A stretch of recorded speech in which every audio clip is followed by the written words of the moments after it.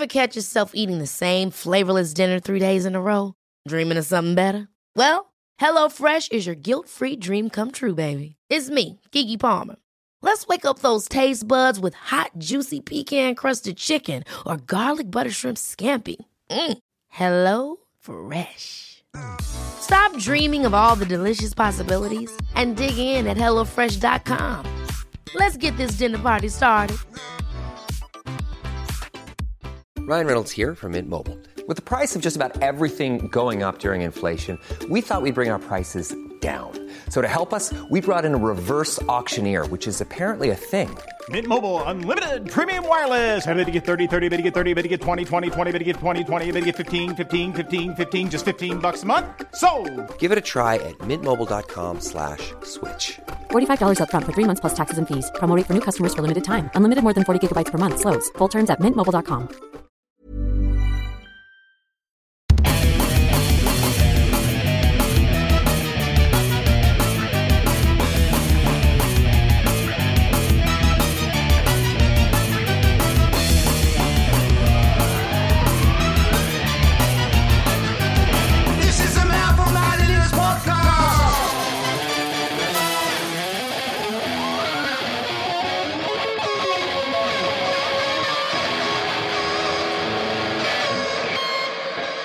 Right, that's it.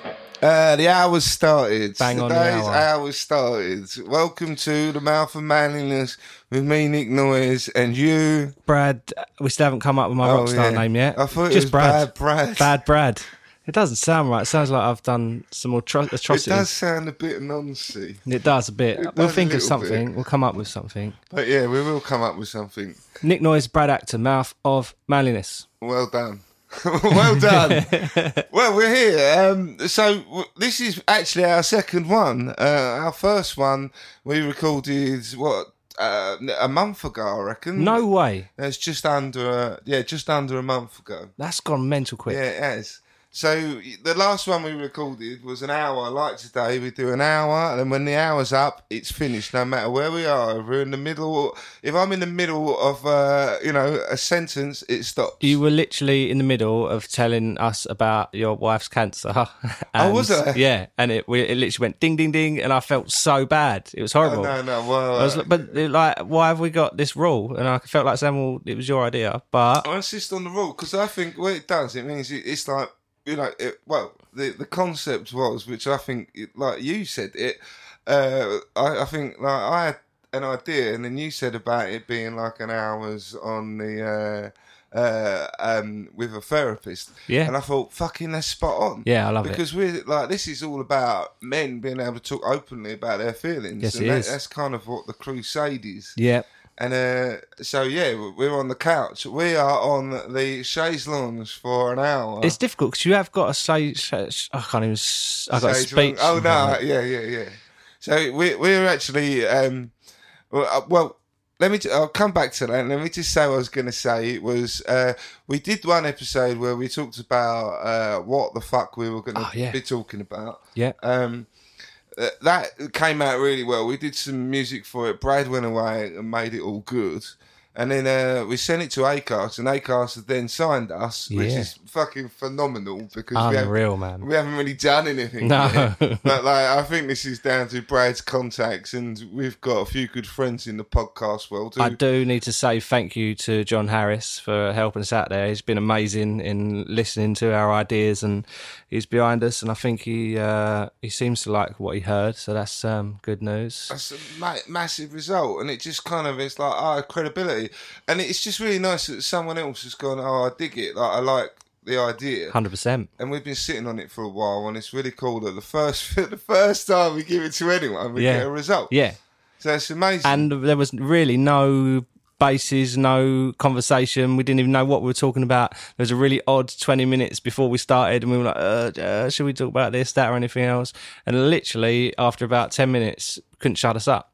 The idea being that you just get on with it. Yeah. I think, like, sometimes I hate that about, like, blokes just get on with it. But I kind of feel like, for me, being creative is about doing. Picasso once said that inspiration exists, but it has to find you working. Wow. Which like I love that. And Yeah. I heard that via Johnny Marr. Right. And I just thought that's so spot on. So like, yeah, you have to be doing the work to get something. Yeah, I think the thing is as well, like, I've done bits and bobs over the past and everything else, but you literally were like, got this idea, should we do it? And I was like, yeah, right, yeah, I've got the kit, we'll do it. That first step of getting the day in, getting the kit in and giving it a go, and it's just felt so normal and so right since then, and it's so exciting to be part of it all, because it's going swimmingly, like quite nicely, Yeah, really, no, isn't it? it is. It's crazy. Yeah, I've been buzzing. As much as I've been miserable at points, I've been buzzing about the whole idea. Oh, don't get me wrong, I've had the worst two fucking weeks I've had for weeks. Periods, It's been crazy. It's been really, really mad. I mean, to summarise it, my neighbour died, my guinea pig died, a guy at work had a heart attack. In front of you? No, I wasn't there. But that has happened to me before. I would like to see. I like the idea of the extremes of life. So I Yeah. kind of would like to see something like that in a twisted way. Oh yeah, I have. I was kind of lucky or unlucky enough to see it. I was on one job, and the guy literally dropped down in front of me and the site supervisor, and we brought him back round, resuscitation and everything else, and brought him back, which is quite mad. But yeah, that was a heavy week. And the odd thing, I was just waiting for to get some paperwork signed. This guy literally just dropped down, clutching his chest. But that was a while back. Yeah, this week seemed to be going in similar sort of vein. And then obviously we've had recently Keith Flint, Prodigy, suicide. Yeah, I mean, for my look, just to kind of make sure, if you to those wonderful listeners out there, I mean, this is going to be what it is. Me and Brad are going to talk about our feelings and the things that we've been through, and we are going to share everything with you, because that's what we're trying to encourage other people to do. So if you've had a difficult time, we're going to talk about it. And it's funny, like I say, it's funny, you brought out the Keith Flint, and every time someone tops themselves, it impacts me really quite heavily. Me too. That really got me waking up and seeing that. It's like I was, was it during the day? I can't remember. But yeah, I've got a Prodigy album. I've seen them, and they're fucking amazing. Yeah. Don't love them though. No. And I'm not I was never a big fan of Keith or anything. But it's like someone from our generation, when someone prominent kills themselves, yeah, it hurts me. Yeah. Because I'm battling that myself all the time. yeah.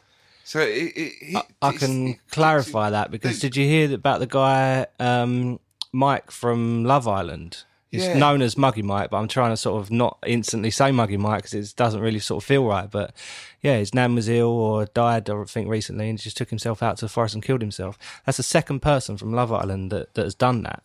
And I think I didn't know that. Yeah. There was a girl not that long ago. Again, don't expect any researched facts because I'm dreadful at it. But yeah, it's kind of like it's affecting everyone. It's affecting all walks of life. And, I challenge anyone, that Mike, I actually quite liked him, and Kate had watched Love Island. And, he got labelled that purely because he did something that was kind of in keeping with Love Island and what they were doing on it. He just made a bit of a muggy move and said he wanted to go out with somebody who was already going out with someone. Isn't that what they all do? That is what the thing is about, and it's just such a shame he's got that. Like Nasty Nick from Big Brother. It's probably all right, you know what I mean? But yeah, that was almost more of a surprise, because I'm not saying I expected Keith Flint to do what he did. He was, one of the last people I expected to kind of do that. But then to see this young guy who's really, really good looking, and, everyone would probably in those sort of circles regard as probably doing all right, or probably not. Never really know. It's never as good as we really think it is. Fame and fortune, is no answer to anything for anyone who's trying to pursue it.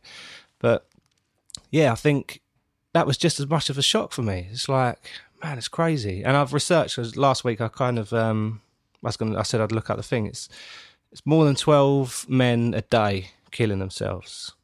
What, in England? Yeah. Oh, really? Yeah. And it's going up. Yeah. I'd have to say, I'm not massively surprised. When when Keith Flint killed himself, there was that. I really like the fact I think Liam put on that he had killed himself pretty much. Straight away. Yeah, he was really upfront about it. And I'm like, fucking right too. Yeah. But the rest of the press are like under suspicious circumstances. And I'm like, fuck off. If he's killed himself, he's killed himself. Yeah. Let's talk about it. Yeah. Let's that's the problem. Therein lies the problem. Exactly. People don't talk about it. Yeah, it's kind and he of... probably did. If he had someone to talk to, there was a bit when I saw on Facebook or something, someone asked Johnny Rotten, what he thought. And Johnny Rotten was visibly upset about it. He was really, really upset. And he was like, yes, of course there was drugs, but like that's not what it's about. No. You know, he was alone. And like, I've got a family, I've got friends, I've got kids, but I still feel intensely alone, you know, like 90% of the time. Yeah. So like, I can completely identify with it. You could be in a room full of people and still feel just completely isolated and alone. Yeah, because I'm kind of in my head. Yeah, So, totally. And you're not being present. And, you know, like, through lots of therapy, I've kind of learned that I need to be more present. Yeah. But mindfulness is huge. Yeah, it's funny. I was... I've just had this operation on my arsehole. Oh, I meant to ask you, how's your anus? Yeah. Well, for years I've been having like intense pain in my arsehole. It's really, really... It's hard to describe how painful it is. I've had points when I've been afraid to eat because I didn't want to shit. Wow. Like even now, like I've stopped eating lunch. Like I started eating a lot less. People have been thinking that I've lost weight, and I have. Yeah. You know, but I'm not too worried about it. No. But I've had loads of grief with it, and I think it started about 20 years ago. Like, and it's just gradually got worse. Really? Wow. So yeah, about 20 years ago, I just had blood coming out of my arse. Wow. Like, loads and loads of it. But then that has pretty much stayed the way. And I've been to the doctor and had like stuff for hemorrhoids and all that. Yeah. Anyway, finally, after loads and loads of different creams, lots of different stuff, I had to go to hospital for an operation. And that was, a week ago. And like now I feel really hard because they were meant to knock me out. They couldn't because I read the instructions wrong and I was drinking water. So they... What, you weren't supposed to drink water? No. You're not meant to drink or eat anything up to 2 hours. Oh, but anything. Eat actually is like, 24 hours. I did eat. I thought, fuck it. And anyway, I drank water and I've got a pretty cavalier attitude to shit like that because I don't care about myself, essentially. Yeah. And... Anyway, they said, did you drink? And I'm like, I had a little bit. And they went, right, well, we can't knock you out for this. And I'm like, oh, fucking bollocks. And then they went, are you feeling brave? And at that point, I was feeling brave because I didn't want to, I'd been there for like 4 hours, been there since 6:30. I did not want to leave. No. I wanted to get it dealt with. Yeah. And then essentially, I went into this operating theatre. I got my legs pushed up over my head. Sexy. There's like 4 burly blokes standing there, 2 of them holding my arse apart, whilst another bloke injected me 4 or 5 times in the arsehole. It was 4 times. I know exactly how many it was. Wow. In and to the side. What, needle in the actual hole, not in like the bum cheek? Right. So where your arsehole's really that tight bit in the middle. Yeah. It's like in the sides of that. Oh my God. And it really, really hurt. It really hurt. Jeez. But then afterwards, I'm like, I'm the hardest fucker going. And I felt really tough. What was the actual, is that the actual thing, or did they have to like do anything else? No, that was it. That was all it was. Okay. It was just they inject Botox into my arse. And what it means is that I've got a cut up there that doesn't heal because of where it is. Right. So they inject Botox and that stops you having spasms. Apparently I have spasms all the time in that arsehole. Right. And it just kind of relaxes it enough to heal. It's incredible what they do. I know, It's it's crazy. mental. Who's worked that out? I know. Who's like come home and their missus is using it on their face and it's like, I know what I can do with that. Well, I suppose it's the same as you use on the face. You know, like it kind of tightens everything up. when you have it in your face. Like people, like they lose the ability to kind of like show expression in that. So it's just like that. You've got an unemotional anus yeah. now. My ass can't even wink. Yeah, it's just all serious.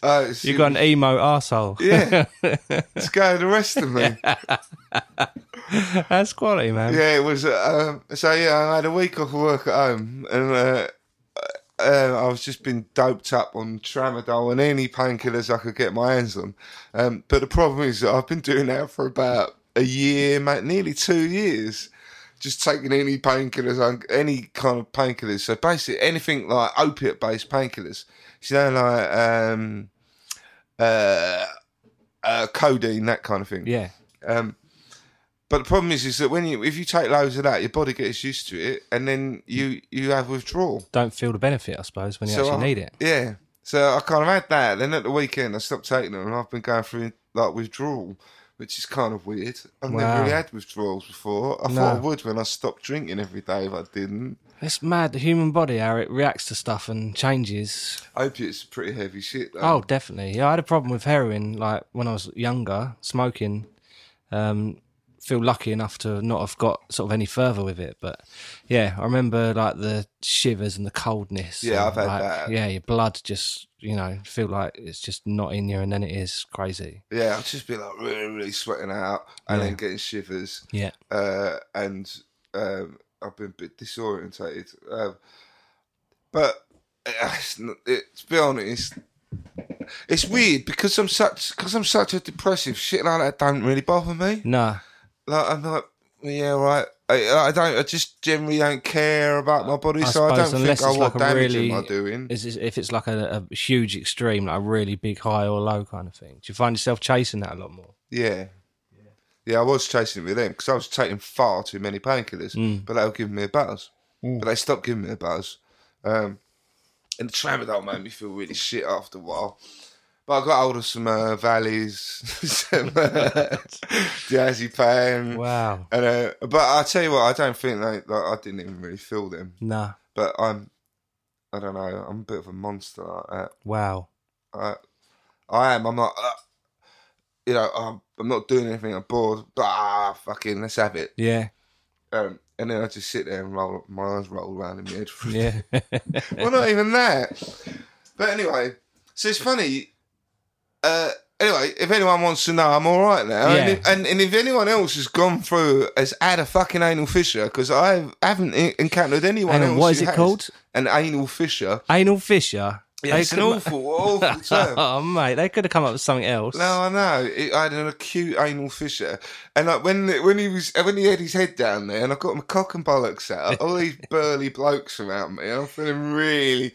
That was the worst bit of it. I was like, I just couldn't help but laugh to myself. Yeah, I'm like in pain, but I'm like, I felt so demeaned because anyone else would have been knocked out and not known anything about it. Yeah, and I'm like.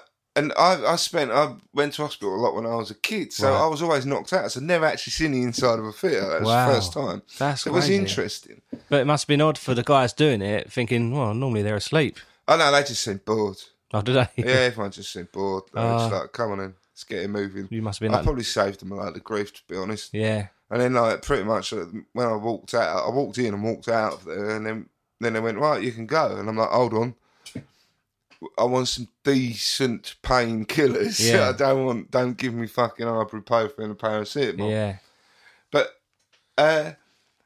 so yeah, anyone, if you've had an anal fissure and you want to talk about it, hit us up on any of the normal things. We've got the Instagrams. At Mouth of Manliness. Yeah, the Mouth of Manliness on Twitter. The one on Facebook. Twitter, I need to explain, has not got 2 S's in Manliness because the white boys at Twitter wouldn't let us have that many characters in our name. So I'm thinking about putting Is that right? Yeah, I was thinking about putting like an exclamation mark or a 1.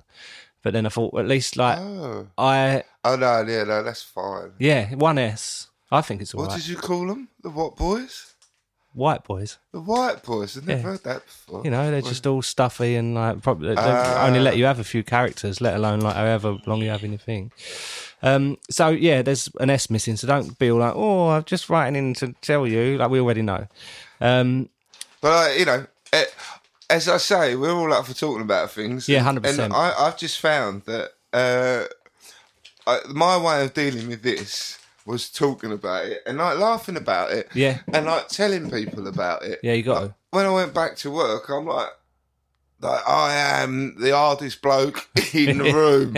And they're like, no, you're not, because like Bobby's and he's like 10 times bigger than you and he doesn't mince around like you. Yeah, like, but as he had loads of injections up his arsehole while I was awake. I'm like, no. As he had a vasectomy.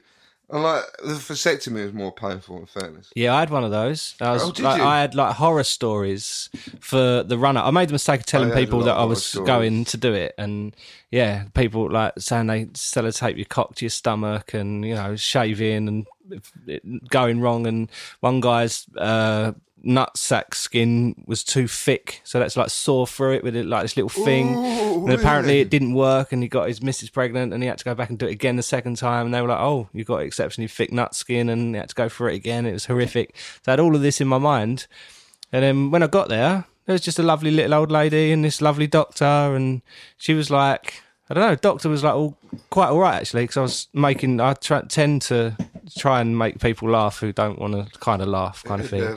And he was all right. And Did then you get it done around here? No, in Southend. Oh, okay. And yeah, this little old lady, I don't know whether it was like her first day or not, but she was like stroking my hand and giving me a little cuddle. And I said, oh yeah, I've had like a little shave and I don't know whether that was the right thing to do. She was like, oh yeah, it looks really lovely. I was like, oh, thank you. Who's a smart boy?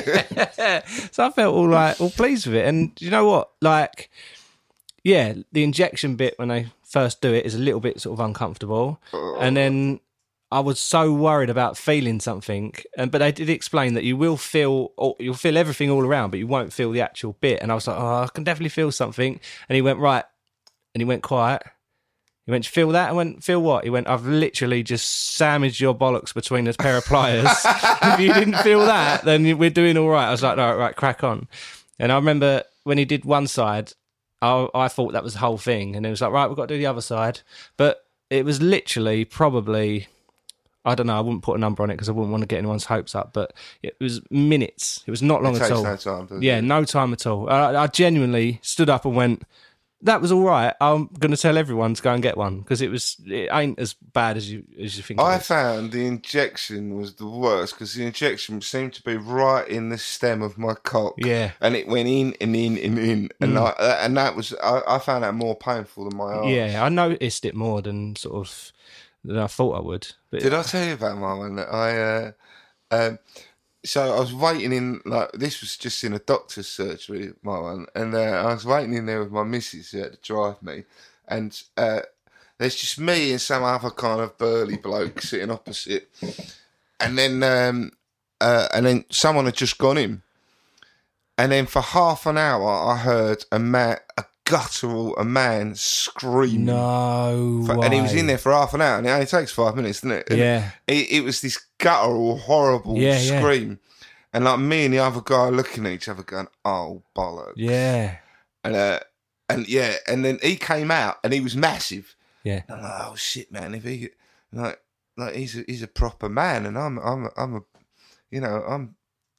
at least 30% girl. You know? I'm like, this ain't going to work. It's a shame it wasn't that bit of the girl. You wouldn't have to go and do this. They have a lot worse problems than we do. But I was saying, when I went in, I was like, was that other guy all right?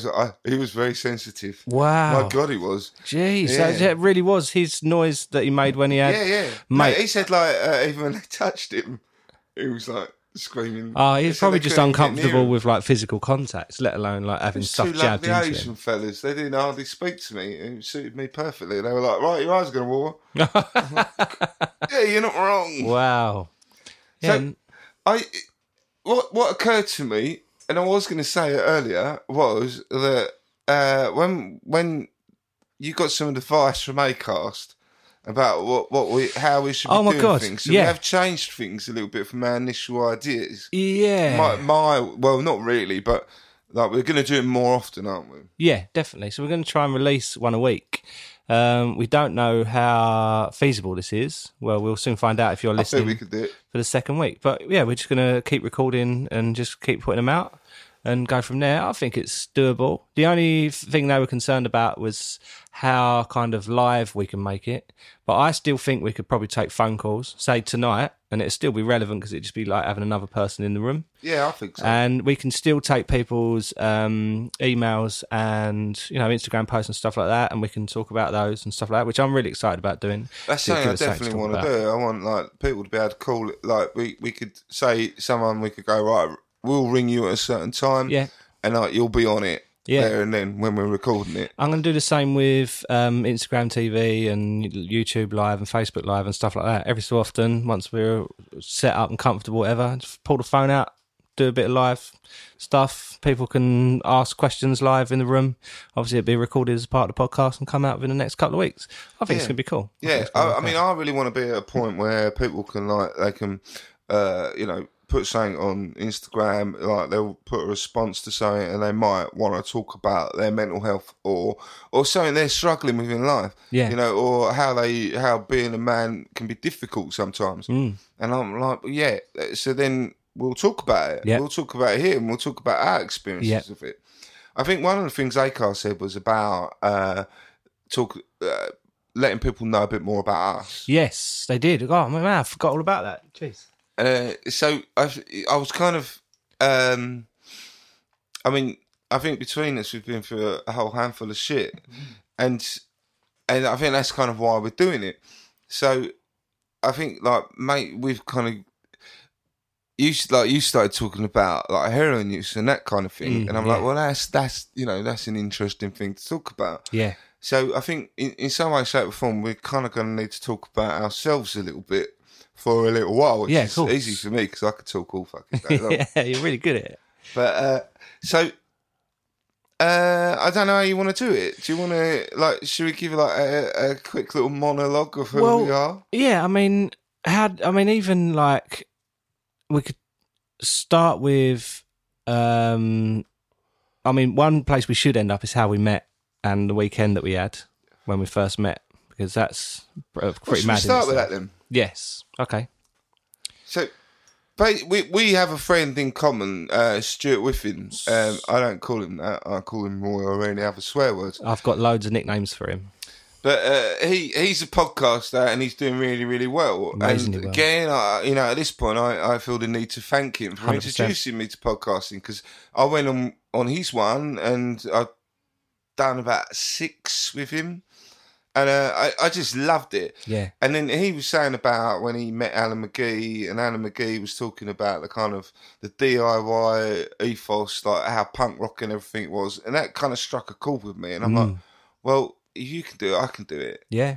And actually, I've got stuff I want to talk about. So I'm like, fuck it, we'll do it. So we kind of met via Stuart. Yes. And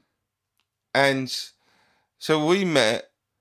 Stuart got into this wild swimming. Well, it's part of his midlife crisis that he didn't want to go out and do 40 grand on a motor or whatever. Not that he would, but the typical leather jacket, get a new haircut or have a new moustache kind of thing that most men seemingly want to do. He wanted to swim in as many lakes and rivers in 48 hours as he could. Was that it? In Wales. Oh, it was in 40. Oh, I didn't know that. Yeah, well, that was the original plan. So his cousin Dave has got an amazing four-wheel drive, and the plan was that they were going to go and do it together. And obviously, Stuart, being Stuart, wanted it to be on primetime BBC television for everyone to see. Yeah, if you don't dream high, no, that's it. Happens. So I had a camera that I'd got for probably my holiday or whatever, and he went, do you want to come and film it? So I was like, yeah, no worries. So I literally started. I'd been doing bits and bobs of little video bits and club promotion bits and stuff, but yeah, we went off and filmed that, and it was a mad 48 hours. I don't know how many we did in the end, 8. And we'd done a couple more, and we've been to the Lake District and stuff, and I've enjoyed every one of them. I would do them all the time. It's hard, obviously, being away from family and that, but the stuff, the personal stuff you overcome. I mean, we could do 1 million episodes just on them adventures alone. It is quite special. I took the piss out of him for probably the best part of a year. And then one day, I just thought, I'm fucking bored of everything. And I want to go and do something that I've never done before. So I just said, can I come on your next one? Yeah. And he's like, yeah, of course. Yeah. And yeah, it was you, me, Stuart, and his cousin Dave, who lives about 4 doors down from me. He does. And I found it really amazing. It was a really life-affirming experience, and I got a real buzz out of it. And afterwards, I felt different. But essentially, we just went, and it was snowing. It was February. We went to Snowdon. It was cold as all hell. That's the worst thing is, Whiffin is always said, we'll go in the winter months because no one else goes. And I said, no one else goes because it's fucking freezing. It's dangerous. That is the coldest it's ever been. I remember having to break through ice. Yeah. But I'd just had a baby, not me, my wife. And before I come away, she was like, oh, don't die. Please be careful. Because and that sounds like an exaggeration. I genuinely nearly died I'd say. Yeah, you did, yeah. I remember him saying. We had a bit of a thing of, basically, they wanted to swim across to this mountain, and I'm not a very strong swimmer, so I filmed it. I'll paraphrase it. I had the camera on my head, and there's footage of me basically breaking down in the water and, crying and all sorts. And I can't do it. Yeah, but it turns out, well, in my defence, it was England's deepest lake, and it was Scarfell Pike, one of the bigger, I don't know, mountains. But we also have to acknowledge that, like, Dave runs every day. Yeah. He's 10 or more years older than us, but like he is fit as hell. And 10 stone lighter. Yeah. And like he's like super fit. Stuart, like, again, like he don't always look at it, he probably won't like me saying that, but he's really fit. He is ridiculously fit. He runs every day, and I think around that time he was doing triathlons and shit like that. And I literally did no training. The time I'd previously been swimming was probably Ibiza 98. Before then, that was about it. So yeah, like Dave was like, oh, it's only like 2 lengths of black shots. So I was like, sod, it'll be all right. And we got to the other side, and I was like, right, I'm going to walk over this mountain. I'm not swimming back because I'm Capricorn, I'm a goat. I'll climb up this. You lot swim back. And they were like, no, you get stuck up there, mountain rescue and all of that. I was like, don't care. I'm crying and everything. And I really was up for walking back. And the guy that was with was like, oh, look, put these flippers on. It's easy like with this, idiot. So I put the flippers on, laid on my back, and then basically had Whiffin and Dave next to me, and we're sort of going back across this river, and this lake, sorry. Got to the other side, I was just cuddling a rock for ages. They pulled out the Ordnance Survey map, and the mountain I was trying to climb over was like the highest peak in the country. And it's like, I think it was like a 2-mile wide lake we'd swum or something like that. Oh, really? Yeah, it's something ridiculous. He'll tell you, I'm trying not to exaggerate, but he'll tell you the numbers. But so my wife had all of that in mind when we went on our one. So normally I'd have a lot more camera gear and I'd be involved in it a lot more, but I was kind of like quite scared, especially of the ice. I was a lot more aware of my mortality. It was like when I went, I don't ever do any exercise. I can't bear exercise. And and in fairness, that's like an issue I've got. Yeah, I need to sort myself out too, to be honest. But it's like, I suppose it's like, I feel really self-conscious when I'm doing exercise, so I just don't do it, and I never have. So I was a bit frightened of that, but we didn't actually do anything because the lakes were frozen. Yeah. So I remember, like, we're at the side at the bottom of a mountain. There's a lake there on the other side of the road. We pulled in, and I've got like this. Like a wetsuit that you wear if you go to Nuki. Yeah. Like it's not. I didn't buy a proper decent you had wetsuit. An epic, I bought like a £10 like face mask thing or something. What we can do is we can dig out the photos, and as we're talking about this, they'll flash up on people's phones. Good idea. So I'm hoping I'll get that sorted by the time you're listening to this. And if we do, as we're talking about these things, you'll be able to see where we were. Have a look on your phone. You might even see a picture of Nick's beautiful face. It was So we I'm naked on the road putting on wetsuits, and it's like, fucking hell, right, I've got to do it now. And I weren't all that, I don't know, I weren't particularly scared, I don't know why. But yeah, we got in, and we're like grabbing bits of ice and floating on it. It was like a frozen lake. It was as cold as cold can be. Oh yeah.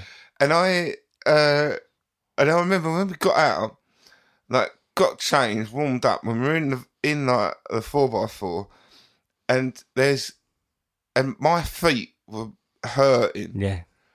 And I really genuinely was having this thought that I'm like, I might lose my feet. Yeah. You know, like you are, Yeah.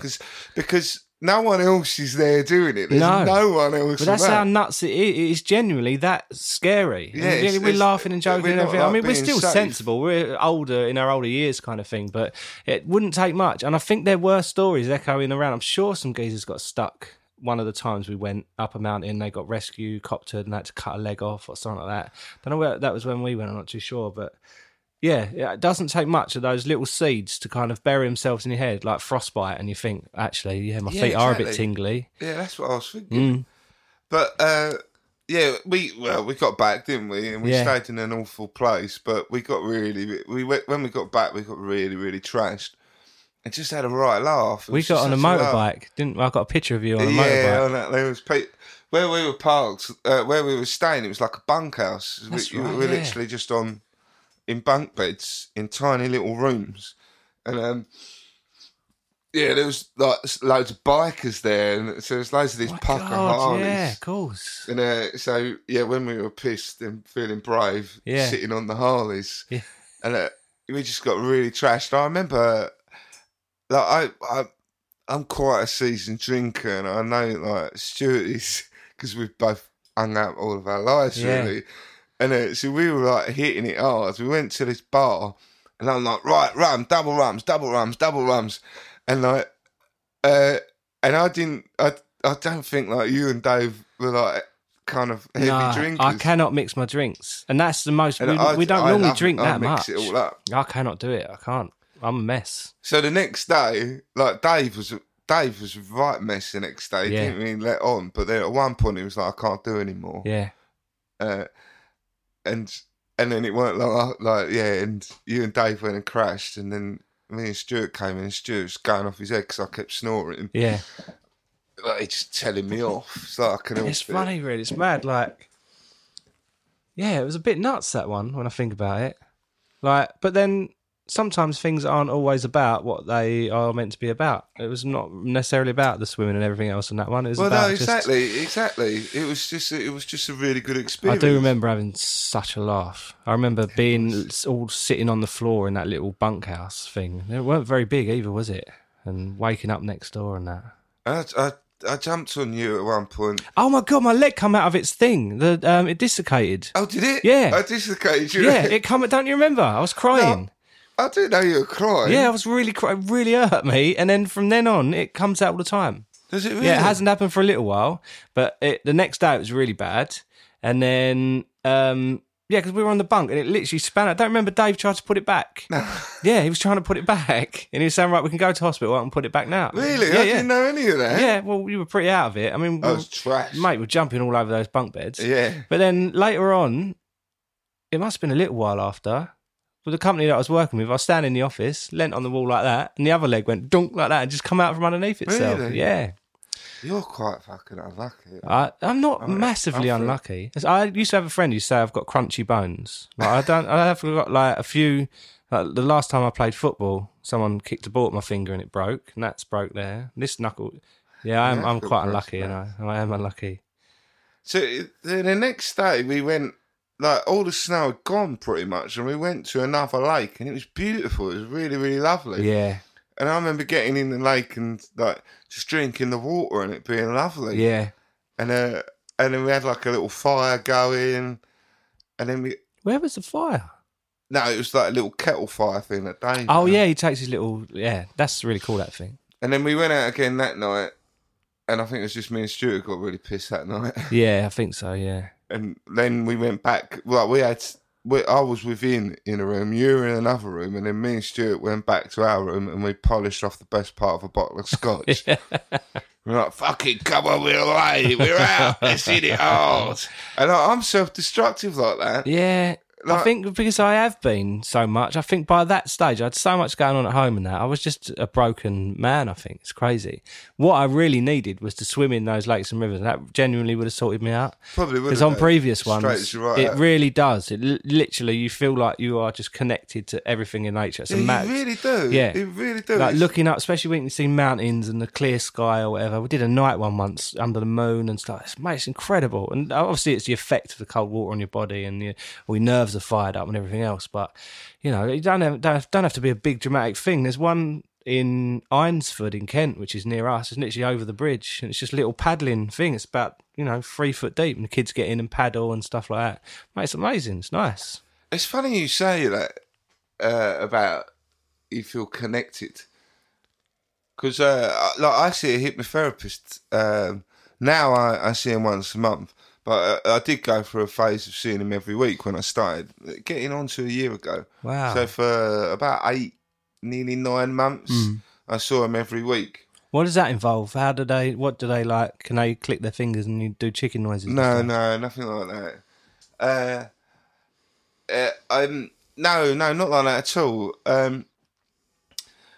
But it's kind of like what he does is you're there for the best part of 2 hours, Wow. and for the first hour you're just talking, and he just gets to the nub of what you're saying quite quickly. Yeah.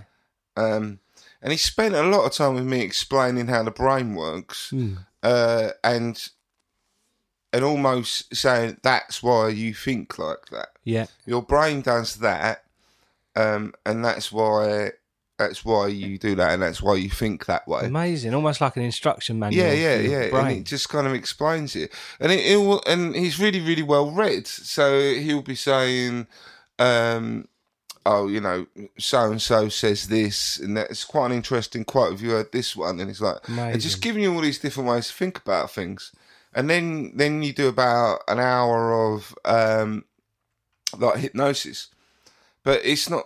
Basically, you lay down. The lights in the room go right down. He puts on like Kenny G, please say Kenny G. no, it's not. But it's like kind of space age music. Quality.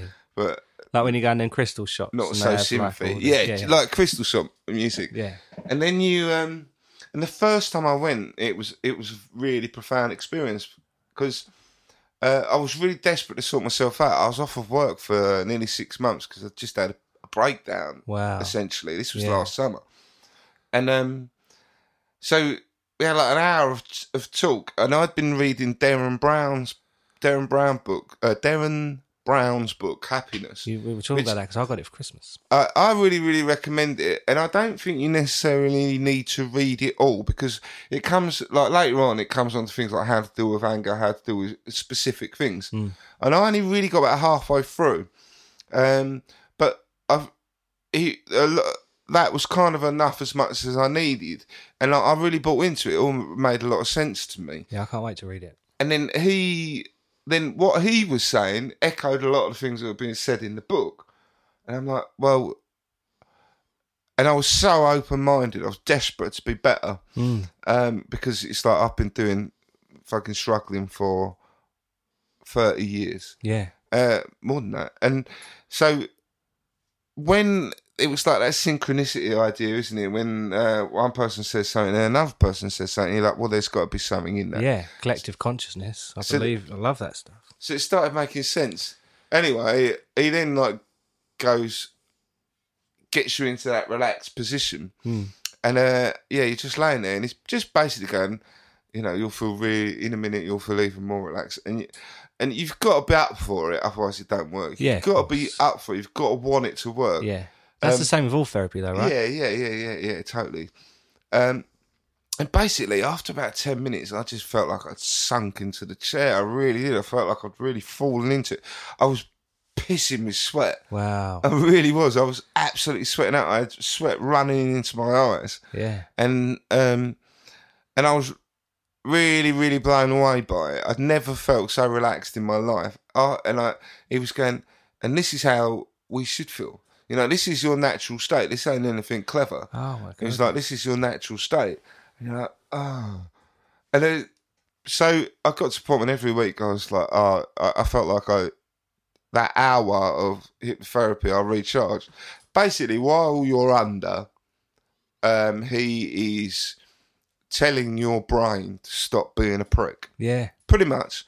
And telling you that you can do this and you can do that and you can be better and you don't need to do that. You don't need to listen to that. And stuff. And that it's never been as good as that first time. No. And like maybe that's all you needed. Like yeah. a little jolt. But I found the going through it again was really, really helpful because then you'd be like, it's like, right, I've only got to cope, keep my shit together till I go next. Right. And then I'll go for that intense relaxation and then I'll feel better. I felt stoned afterwards. I really did. Yeah. And so it could even be like the routine and the fact that you're allowing yourself to have 2 hours to look after yourself. Yeah. It's like probably like 60%. And that's what he says. He says you've got no distractions here. This is just you now. All you have to do, all you've got to do now is relax. It was like, oh. Thing is, there's a working dad and stuff going on, stuff like that. It's invaluable. It's like hard to relax when you've got two young kids. Time is my currency at the moment. It's crazy. But it was amazing. It was a really, really amazing experience. And like I think there's been moments when I don't feel like I've ever particularly gone under like other people do. And he said to me, he was surprised that I took to it so well. And he's never said to me like, "Oh, you were under." No. He's never said that, which I like. Yeah. But he said like, because I'm on fucking loads of medication to stop me killing myself. Yeah. So that medication, he says, is a blocker. And I can see how it is because I can feel it. What, emotionally? Yeah. So it stops you being able to give yourself over completely. Wow. So it's like I can't really, I don't really feel joy. I don't really feel, I don't particularly get upset. Like I can't cry. I've been on solidly on medication for 11 years, and I've cried in all of that time twice. One when my grandpa died. No. Yeah, once, and then another time was when I had a meltdown and I hid under my bed and cried for about an hour, and it felt amazing. Yeah. My wife did not know what was going on. No. But it was because it just all got too much, and it was soon after that I went off work for ages. Yeah. But I've never felt like I've gone under completely, but I don't care because I get a lot out of it anyway. Yeah, just totally. that intense relaxation. I always come out of there feeling good. Yeah. And I always come out of there thinking, right, I'm going to try something. Like one day I came out of there and I went away. I came out, I got home and I painted a big picture. Then I sold it for £200. Wow, mate. And I've never sold a painting before. No, that's incredible. And it was like, and that was because of that. Yeah.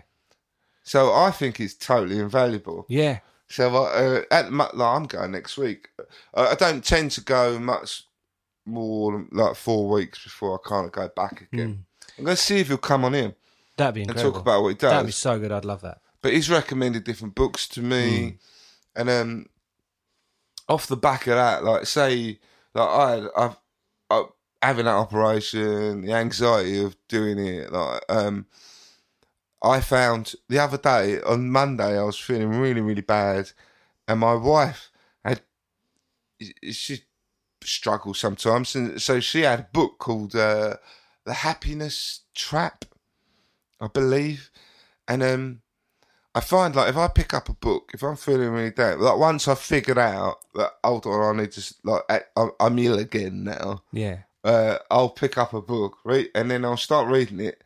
And I started reading that, and I was like, and I just had those epiphany moments. And then the next day I felt better. Yeah. Because it's like, because I'm working on it. I'm doing something about it. It's a constant, it's a job almost. But no one has ever come along and said that it shouldn't be like that. It's our understanding from TV and EastEnders that, well, not EastEnders, but, you know, our culture, that everyone's all right who has got their house sorted out. That's what he was saying. Because they've got their money sorted out and everything else. Yeah. But most of those people, or everyone, everyone has to do something in their normal working day that makes them think, oh, I feel all right now, or I feel better now I've done that. But I think what happens is people don't feel all right, but they feel like expressing the fact that they don't feel all right is like saying, I can't cope, I'm a shit person, I'm a rubbish human being, like I am not worthy. So what I'll do, I'll just pretend everything's all right. Mm-hmm. Ask anyone how they are, I'm all right. Yeah. Yeah, I'm good. How Matt, like hearing what you were saying about the hypnotherapy and stuff like that, I was sitting there thinking, oh God, like I'm well up for a bit of that. Like, and how scary it is how many people there are out there who don't even know that exists, or would completely take the piss out of hypnotherapy, or would think, oh, what, you sort yourself out, go to work or whatever, or have a drink, or yeah, go and get pissed. That's crazy, isn't it? Yeah, go and play football. Yeah. And it's funny because I was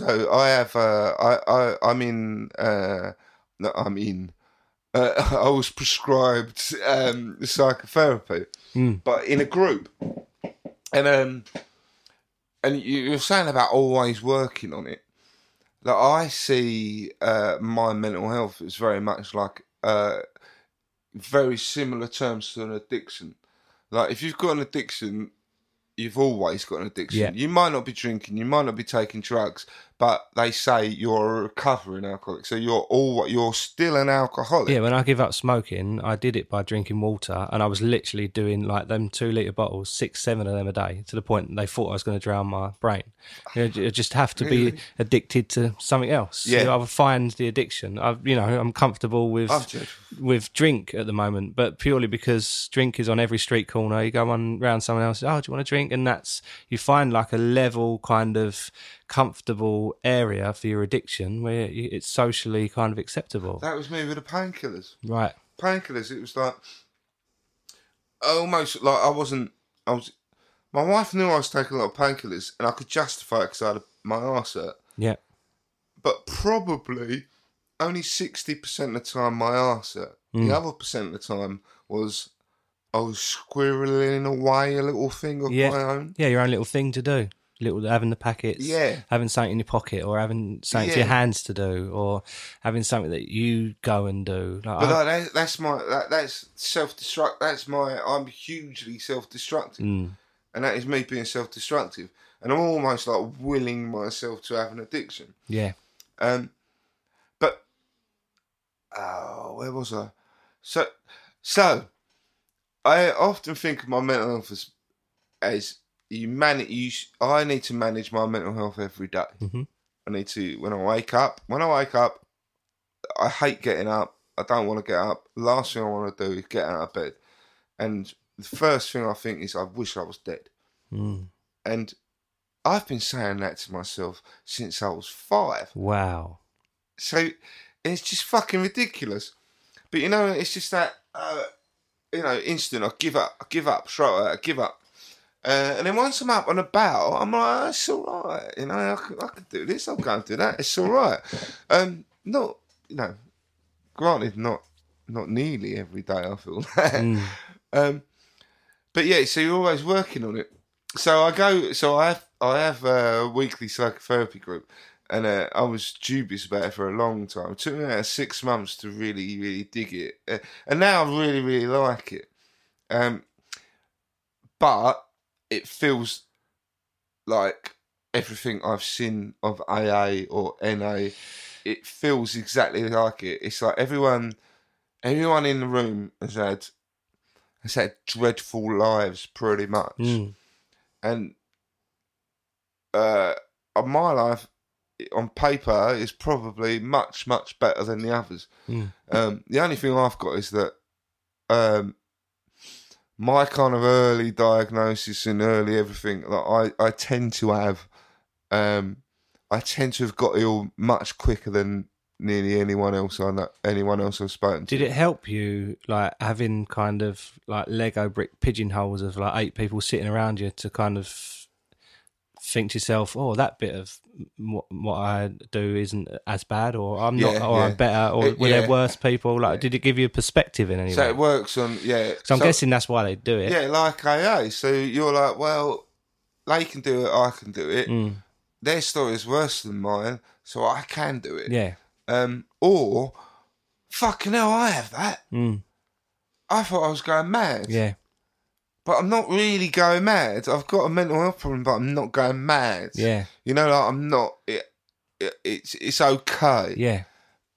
So yeah, we sit around and share war stories like that, and then people will come in and talk about shit they're struggling with at the moment, their lives. And often I find myself.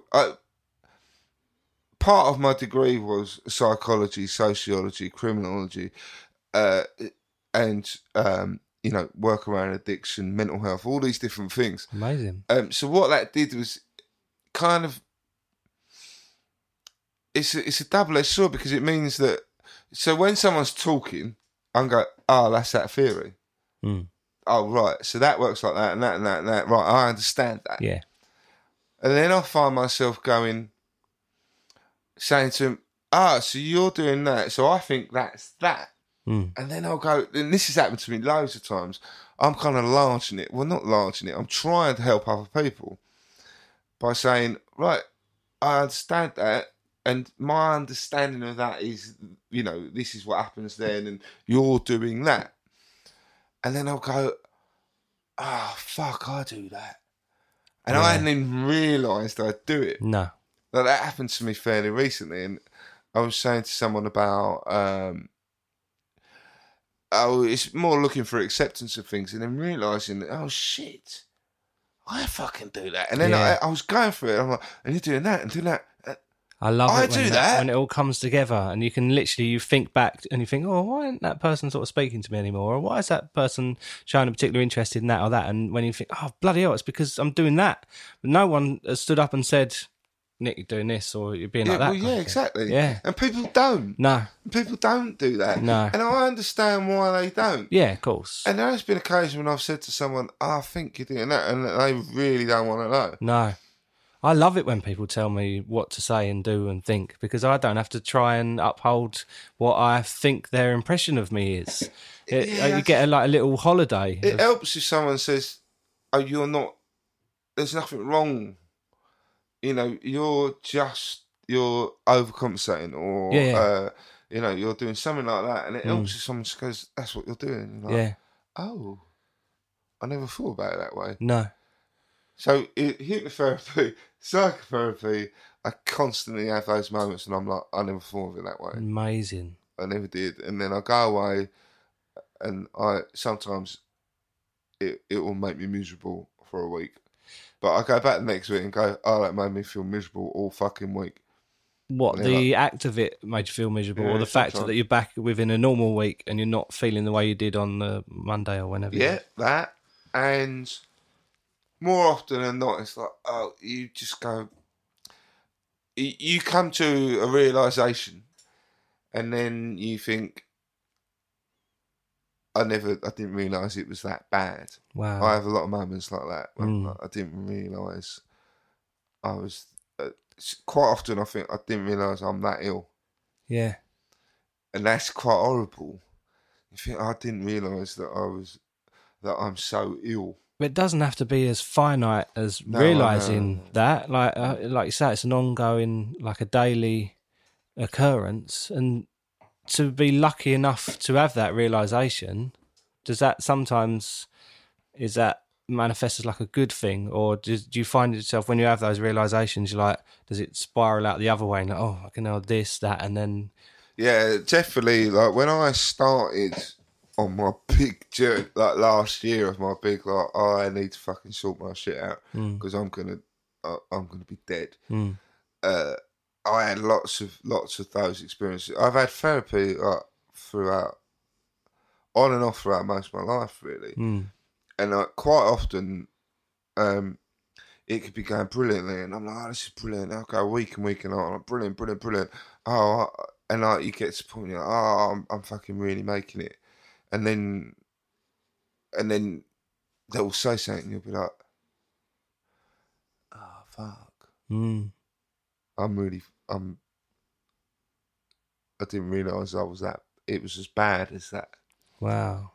And then you go, but that's common with therapy, is that, like, you'll have a moment like you have moments when it makes you feel awful. I think the human brain will naturally look in a general direction anyway, and it might be that your process or people in general are processing that little bit or something that they've gone to talk about or work through, and then all of a sudden this underlying thing will sort of raise its head.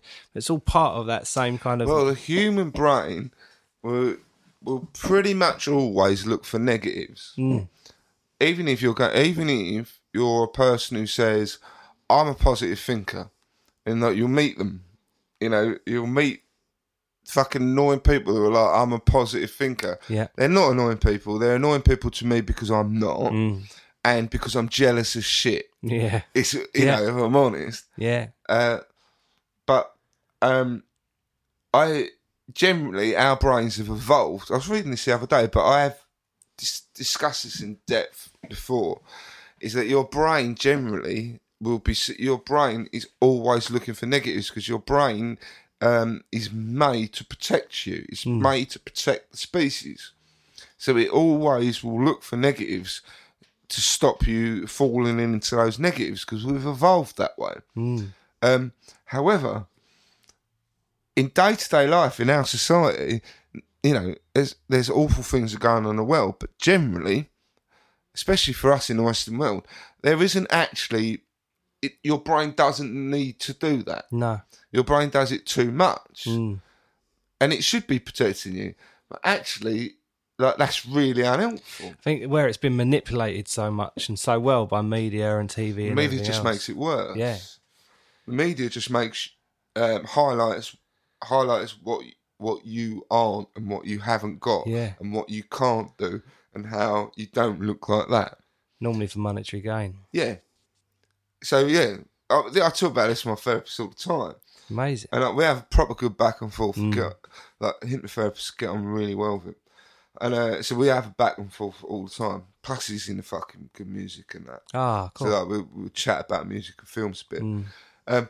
But, so our brains are instantly looking for negatives. Now... Is that... Oh, shit. The timer? Really? Yeah. Mate, that's gone really quick. I know. Right. That's the hour. Thanks for listening, everyone. We're going to come back. Well, we'll come back to something, but next time, we don't really come into this with agenda. So let's see what happens next time. See you next time. Bye. Bye.